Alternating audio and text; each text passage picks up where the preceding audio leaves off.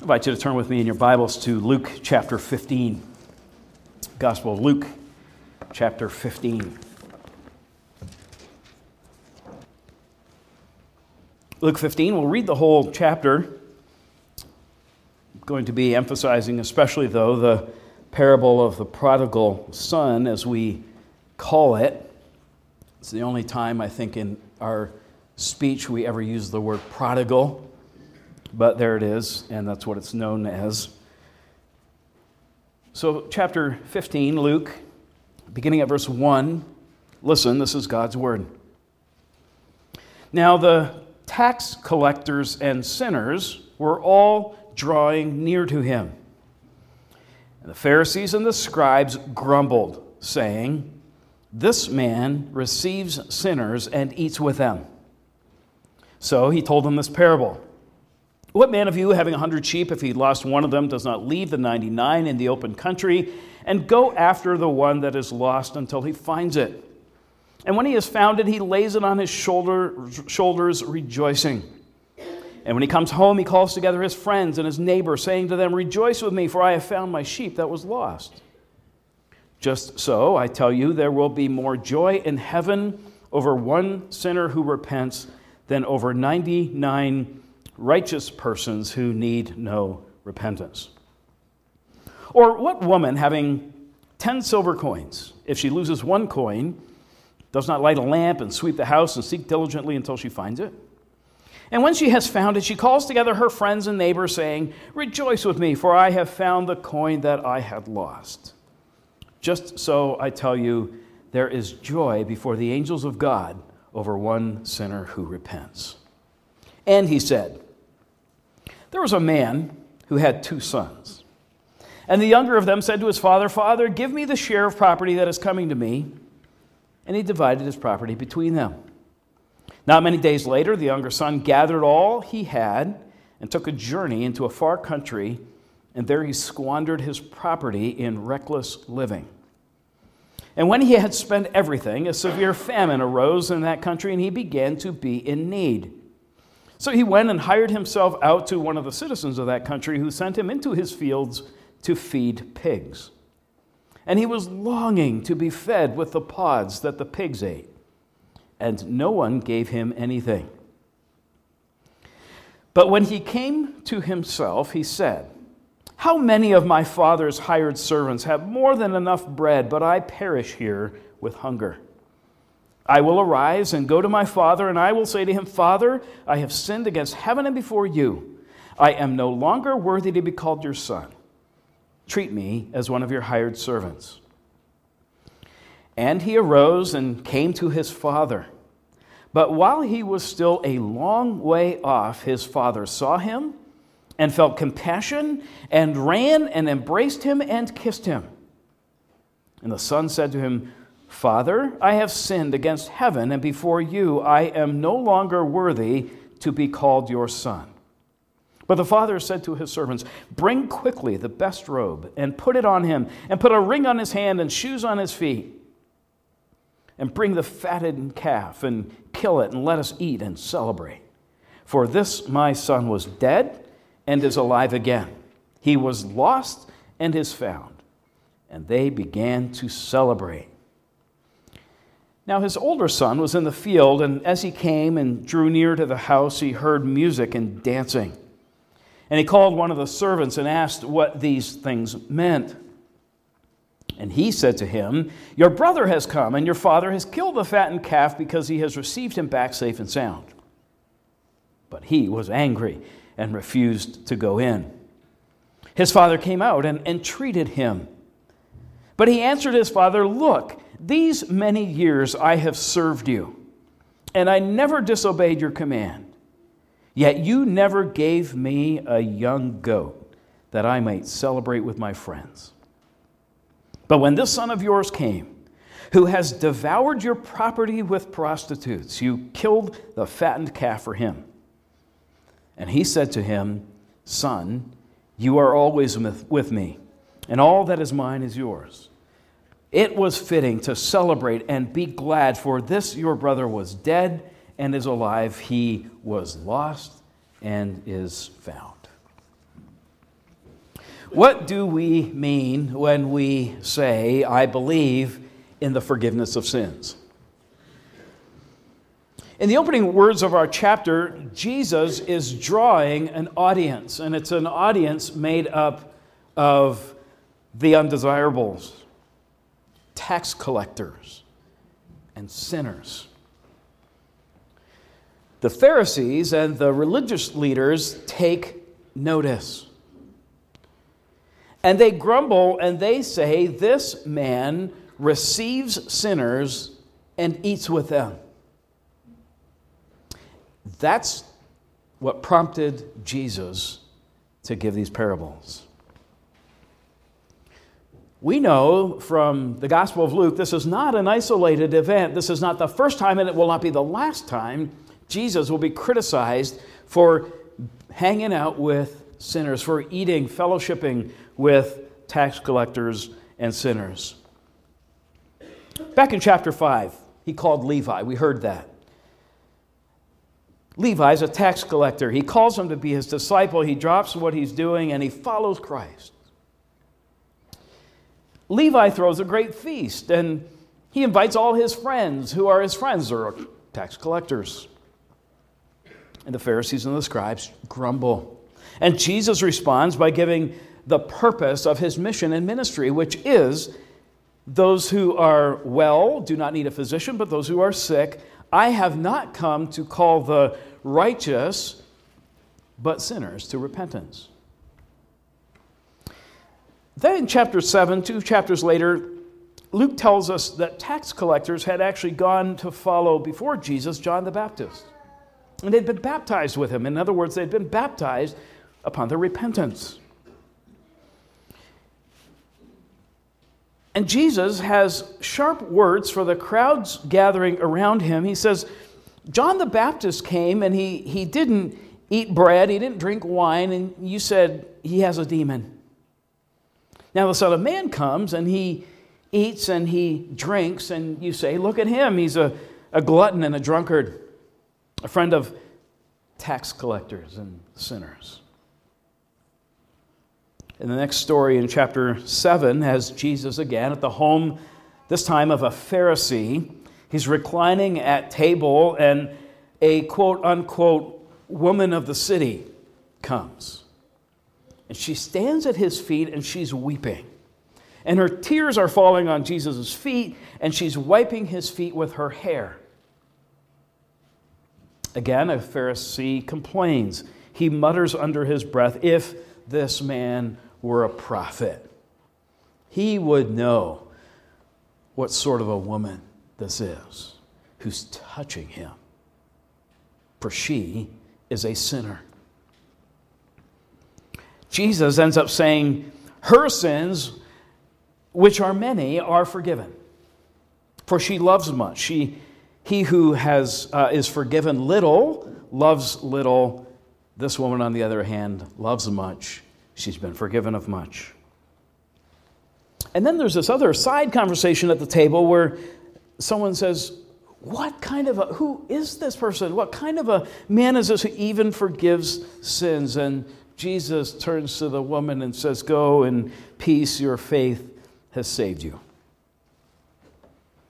And then in chapter 18, after our stories today, Jesus tells another parable about a Pharisee and a tax collector who arrive at the temple at the same time to pray. And the Pharisee, you'll remember, prays, Lord, I thank you that I'm not like all these other people who don't this and do this. And I thank you, our God, that I'm not even like this other guy, this tax collector over there. And the tax collector in Jesus' story says, God be merciful to me, a sinner. He can't even look up. And Jesus says, I tell you, this man, tax collector, went to his house justified rather than that religious man. For everyone who exalts himself will be humbled, and the one who humbles himself will be exalted. And finally, still in the Gospel of Luke, we have that well-known story of Zacchaeus, my patron saint, short in stature. Zacchaeus climbs the tree to see Jesus. Jesus sees him, calls him down, and invites himself, or says he's expecting an invitation from Zacchaeus to come to his house for dinner. Once again, the Pharisees grumbled and said, "He has gone to be the guest of a man who is a sinner." You'll remember Zacchaeus responded to the gospel with a newfound obedience. And God said, "Today salvation has come into this house." Well, now back to our chapter. We read in verses 1 and 2, Jesus is drawing to himself an audience. And they're undesirables. They're tax collectors and sinners. The Pharisees and religious leaders of Israel take notice and grumble and say, "This man receives sinners and eats with them." So he told them this parable, which is really a 3-part parable, like a 3-point sermon. Notice all 3 of the parables end with this exuberant, extravagant joy and celebration when the lost is found or restored. In fact, when Jesus was joyfully celebrating in the homes of tax collectors and sinners who he had called to himself and who had found in him the one who spoke the words of life, when Jesus ate and drank with them, I would argue that he was reflecting the joy in heaven over sinners repenting, which is, remember what Jesus said, was the goal of his ministry. And so I think today we can say, as we continue to develop our definition of biblical forgiveness, we can say this: forgiveness looks like restoration, reconciliation, and joyful celebration that follows a repentance and a return to God. Forgiveness looks like restoration, reconciliation, and joyful celebration that follow repentance and a return to God. In the parable of the prodigal son, probably better called the parable of the 2 sons, or the parable of the 2 brothers, if you will, the son who goes off to live a lifestyle of sinful waste represents, here in the Gospel of Luke, tax collectors and sinners. The very ones Jesus is drawing to himself. The older brother who comes in from the fields represents the Pharisees and religious leaders who say to the father, "After all I've done for you."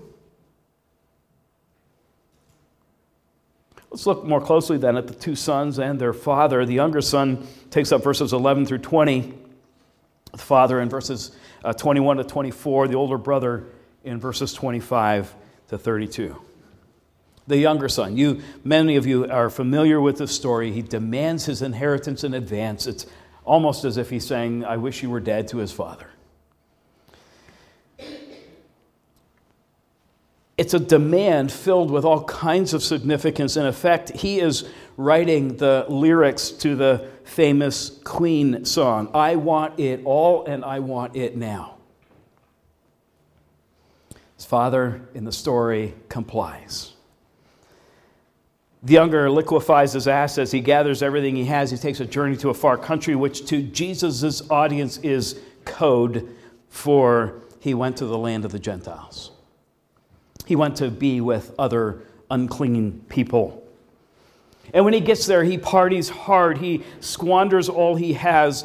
And then just as his pockets are empty, there's a famine that hits the land, and he's hungry. And if there even was food to be had, he couldn't buy it. He had no money to pay for it. So he hires himself out. He becomes a slave, a servant.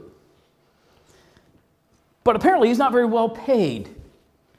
His job description would have been shocking to the Jewish audience. He's in an unclean land working for an unclean man, feeding and herding unclean pigs. And he notices the pigs are even doing better than he is. And so we get to verse 17 where there's this change. One day, Jesus says, this man, this young son, comes to his senses. And he thinks this way: my father has many hired servants. All of them have more than enough bread, and I'm out here dying of hunger. I will arise, I will go to my father, I will say to him, I've sinned against heaven and before you, I'm no longer worthy to be called your son, treat me as one of your hired servants. He expresses his sin in both its horizontal and its vertical dimensions. I've sinned against God and I've sinned against my father. Notice he makes no excuses, there's no explanation, there's no sense of entitlement, there's no expectation or demand of a restoration that should follow this repentance. It's an unconditional confession of guilt, of brokenness, of humility, an express desire to throw himself at the mercy of his father. He has wasted everything his father has given him. He knows he has forfeited the right to be called a son. And if his father were to disown him as son and treat him as a servant or slave, even that would be more than he deserves, but he's going to beg for it. He got up and he did what he said he would do. This brings us to the second half of verse 20 and the second of three parts of the story. The Father. As Jesus tells the story, it's as if the Father has been looking out the window every day, but waiting, watching, probably praying for his son to return. While he was still a long way off, his father saw him, felt compassion for him, and ran and embraced him and kissed him. We might have expected we would not have looked down on him if he had said, "Oh no, here comes that guy. That's not my son anymore." Or to say to him, "Where have you been? What have you been doing? What are you doing here? What makes you think you're welcome here? And look at you now, you're skin and bones, you have no shoes on, and you smell like pigs." The younger son begins to give his rehearsed speech. Notice how far he gets. "Father, I have sinned against heaven and before you. I'm no longer worthy to be called your son." And we're waiting for the line, "Treat me as one of your hired servants," but he doesn't get to say it. His father calls out to the real servants to bring out the best robe and a ring and a pair of shoes, and he restores his son to the family. And on top of that, he gives detailed instructions about a party. "Kill the fattened calf. Let us eat. Let us celebrate. For this my son was dead and is alive. He was lost and is found." And they throw a party. The son's repentance comes without reservation, without equivocation. The father's restoration comes without hesitation and without recrimination. And the restoration is marked by this extravagant celebration. There's music, there's dancing, there's feasting. And the story could end there, but it doesn't. The mood entirely changes in verse 25 when we are introduced to the third part of the story, the older son. Notice, he was in the fields. Why was he in the fields? Because he was working. He will remind us later that he was working. He comes home after a long day. As he gets closer to the house, he hears the sounds of a party. He hears music. He hears dancing. And his initial conversation is not with his father, but he calls a servant and says, "What's going on?" He is told his brother has come. His father has killed the fattened calf because he has received him back safe and sound. The older brother's reaction seems reasonable when you think about it. It certainly seems reasonable to religious people like we are. His younger brother had squandered the family's resources. He'd gone off and brought shame to the family's name. And now he comes back and Dad is throwing him a party. And not just any party, but a party to end all parties. He's angry and he refuses to go in. He's not going to greet his long-lost brother. He's not going to be part of his father's party. Notice his father's response. He entreats him. He begs him. He comes out to him and begs him. He goes to his older son. He urges him to come inside and celebrate. And I think we're to take special notice of the older son's response. He views his life not in terms of sonship, but in terms of slavery. After all these years, notice he doesn't say, after all these years, I've been your son. He says, after all these years, I have slaved for you. He views his life, his standing in the family in terms of his obedience. Unlike your other son, who didn't listen to you, not once did I disobey your command. And then he brings those two together in this sense of entitlement. After all I've done for you, after all that hard work, after all that obedience, you didn't even get me a small goat. You give him a fattened calf. You wouldn't even give me a little goat so I could have a party with some of my friends. And I love how Jesus has the older brother filling in a little detail for us in the story that we didn't know until now, as if he has been tracking his brother's partying days, or if he's at least heard some reports of what his brother had been up to. Notice his disdain. He doesn't even say, my brother. He says, this son of yours. This son of yours who devoured your property with prostitutes, after all he's done to you, he gets a fattened calf? The older son resents his own obedient lifestyle that earned him no reward. And he resents his brother who's lived like a wild man and who's now welcomed home. And he resents his father for being so profoundly unfair. Again, we might expect the father to turn his back on his older son, but instead he has warm words for him. Son, you've always been with me. All that I have is yours. But it is fitting to celebrate and to be glad. Notice this, your brother was dead, is alive, was lost, is found.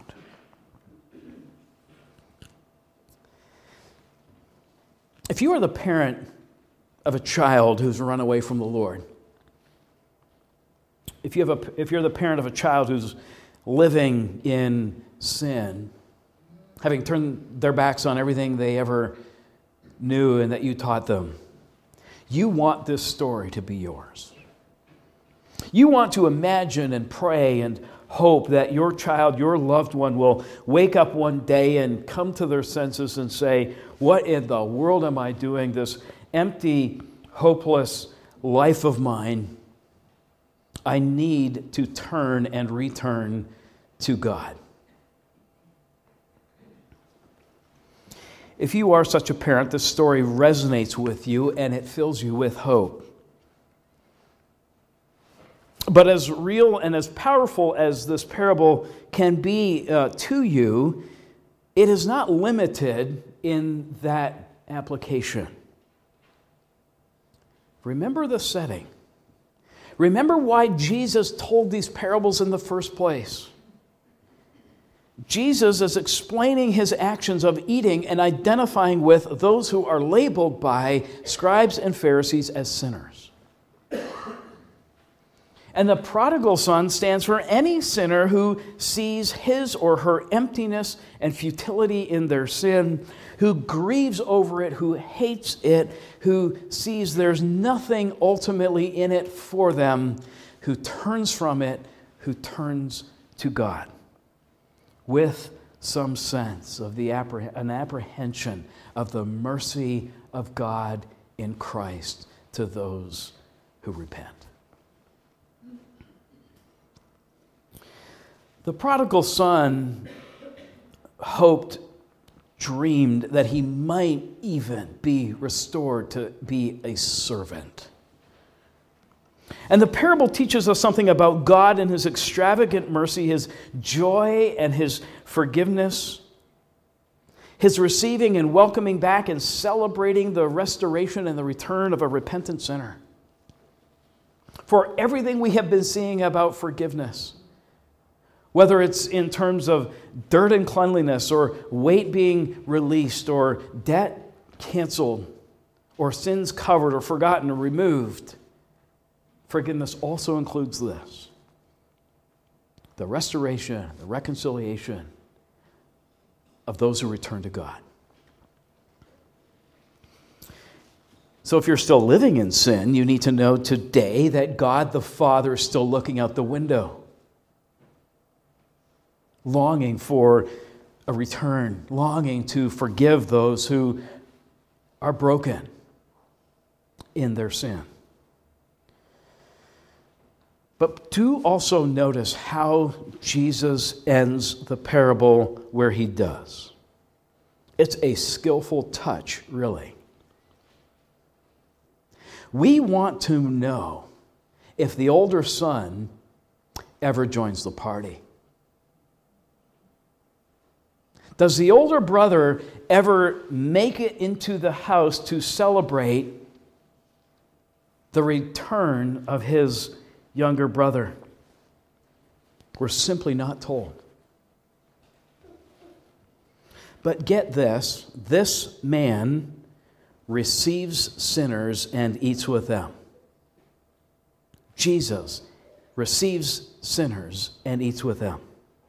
This man has given his life and has been raised from the dead for our forgiveness, for our restoration, for our reconciliation. This man came to die for both kinds of sin. He came to die for the sins of the younger brother, who gets an advance on his inheritance and squanders it all on life in this world, looking for love in all the wrong places, satisfaction, joy, and delight in everything the world had to offer until the money was gone. This man came to save people like that. But this man came to receive sinners of the other kind. Those who look at their outward performance and they make an assessment of their obedience, and they think to themselves, well, I deserve God's grace and favor. I deserve a party. Jesus says He came to save sinners, and that includes people who are so settled in their self-righteousness, as if to think they don't need a Savior. Jesus spent His time, preoccupies Himself with those who really do know they need a sinner. But it's not like He doesn't die for and is raised for the other kind as well. The older brother doesn't think he needs a Savior like his other brother did, but they both do. This man receives sinners and eats with them. Which son are you? Let's pray. Father, we thank You for these stories that fill out for us another picture of what forgiveness looks like: a restoration, a reconciliation, a joyful celebration. Thank You for the gospel. Some of us here, our Father, might be inclined to look back at a life that has been wasted in sinful living. We're grateful for the forgiveness of sins. Others of us have loved ones we know who are currently in that state. Lord, would you, by your Spirit, show them the emptiness and the hollowness of their present life and have them turn back to you. But Father, many of us would more easily, I think, identify with that older brother. We would look at our service to you and our obedience, and we would imagine that we stand to receive your unmerited grace. Lord, would you strip all that self-righteousness from us?